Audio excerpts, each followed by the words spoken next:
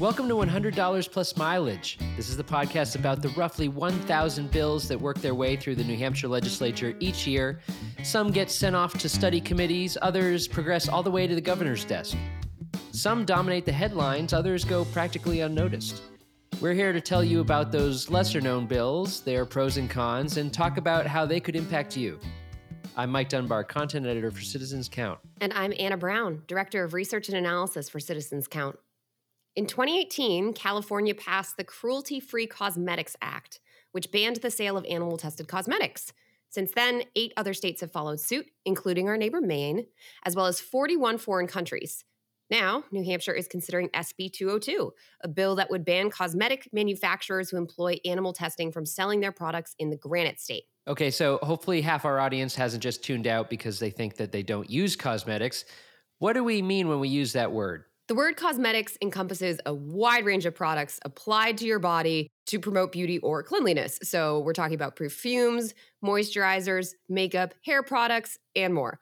So while the Food and Drug Administration does not specifically require cosmetics manufacturers to test their products on animals, companies sometimes choose to do it to really prove that this is a safe product or ingredient for humans. Okay, sure. So what animals typically get used in these tests? I've seen those sad photos of bunnies with makeup on and stuff like that. Animals commonly used in cosmetic testing would include rabbits, mice, guinea pigs, and rats. Tests may involve dripping ingredients into the eyes of animals to determine the level of irritation the chemical causes, force feeding the ingredient to see if ingesting the ingredient causes illness, and even lethal dose tests to determine how much of the ingredient it would take to cause death. Animals are sometimes killed after these tests are completed. All right. Well, so what would SB 202 do to address this issue? SB 202 states that no manufacturer may sell cosmetics that were made using animal testing performed after January 1st, 2023. So it would be animal testing in 2023 forward. This would not impact makeup that was developed using animal testing in decades prior. This would just stop companies who continue to test on animals, and they wouldn't be able to sell these new products. So the word cosmetics in this case applies to beauty and cleansing products that are applied to the body, but the bill does explicitly exclude soap. All right. Well, that answers my biggest question, which is if New Hampshire's makeup shelves would suddenly be bare. Are there any other details or caveats we should know about? There are some other exceptions written to the bill. So, for example, if there is no non-animal alternative method available, there are limited circumstances where animal-tested products could still be allowed if there were specific human health concerns. The Senate Commerce Committee also added language to hold New Hampshire cosmetic retailers largely harmless. So it would be manufacturers who could be charged with a violation, not retailers or consumers. I'm sure that's a relief for some small business owners who may not have a way to track all of their products and how they were developed. What happens if a manufacturer violates this law? They could be fined up to $5,000 for the first day of the violation and receive an additional fine of $1,000 for each day they continue to sell the animal-tested product. All right. Well, that would add up fast for sure. Okay, so let's talk about pros and cons then. At the Senate Commerce Committee hearing for this bill, Senator David Waters, who is one of the people sponsoring this bill, and a representative of the Humane Society of the United States spoke in favor of the legislation. They argued that animal testing is not only cruel, it is often unreliable in terms of being a predictor of human biological responses. Plus, modern technology has made it possible to more accurately determine the safety of cosmetics without the use of animals.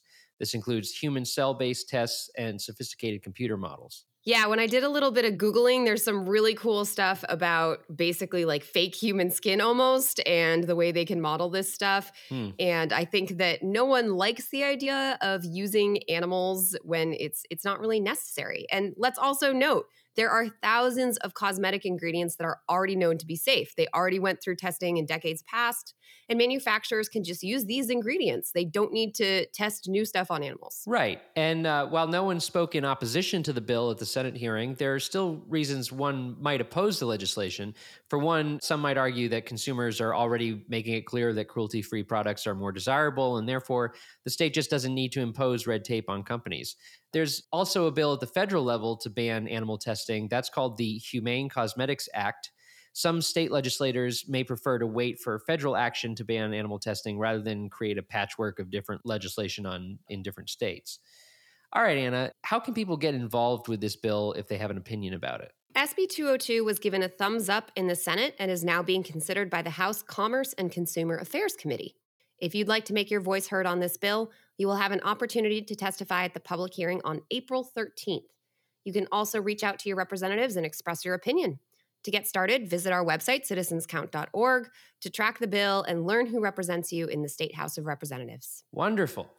Well, that means that it's everyone's favorite time of the week. It's time for Only in New Hampshire. What wacky New Hampshire trivia do you have for us today, Anna? Well, did you know there is a Fish and Game Department reimbursement program for bear damage to agricultural products and livestock?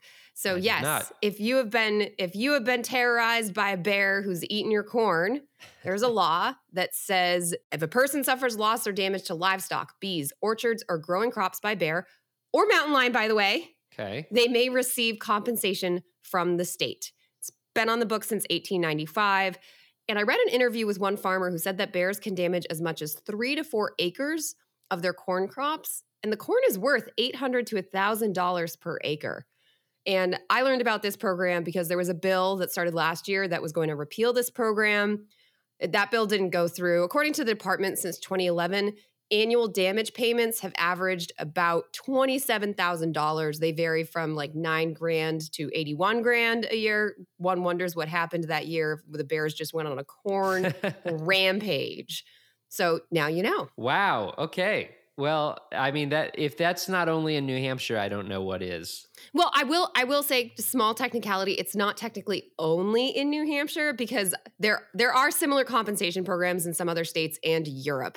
And I actually found an article about Wisconsin's program, which reimburses claims for damage by deer, bear, turkey, goose, elk, sandhill cranes, and cougars. So much more diverse animals in that case. And the fun fact is geese caused the second most damage after deer. It was like the geese, I was like, what are these geese doing? They're scary. I would personally like some personal compensation for some geese events when I was at an ice cream stand when I was a child, but I didn't own crops at the time, so I wouldn't be eligible anyway. Alas. Well, I think that about wraps up for today's episode, but you can find more information and episodes at citizenscount.org. We'd like to thank Franklin Pierce University for producing and the Granite State News Collaborative for hosting. Our theme music is composed by Mike Dunbar. And lastly, we thank you for giving us a listen and thinking about how you can be a part of what makes New Hampshire by the people, for the people.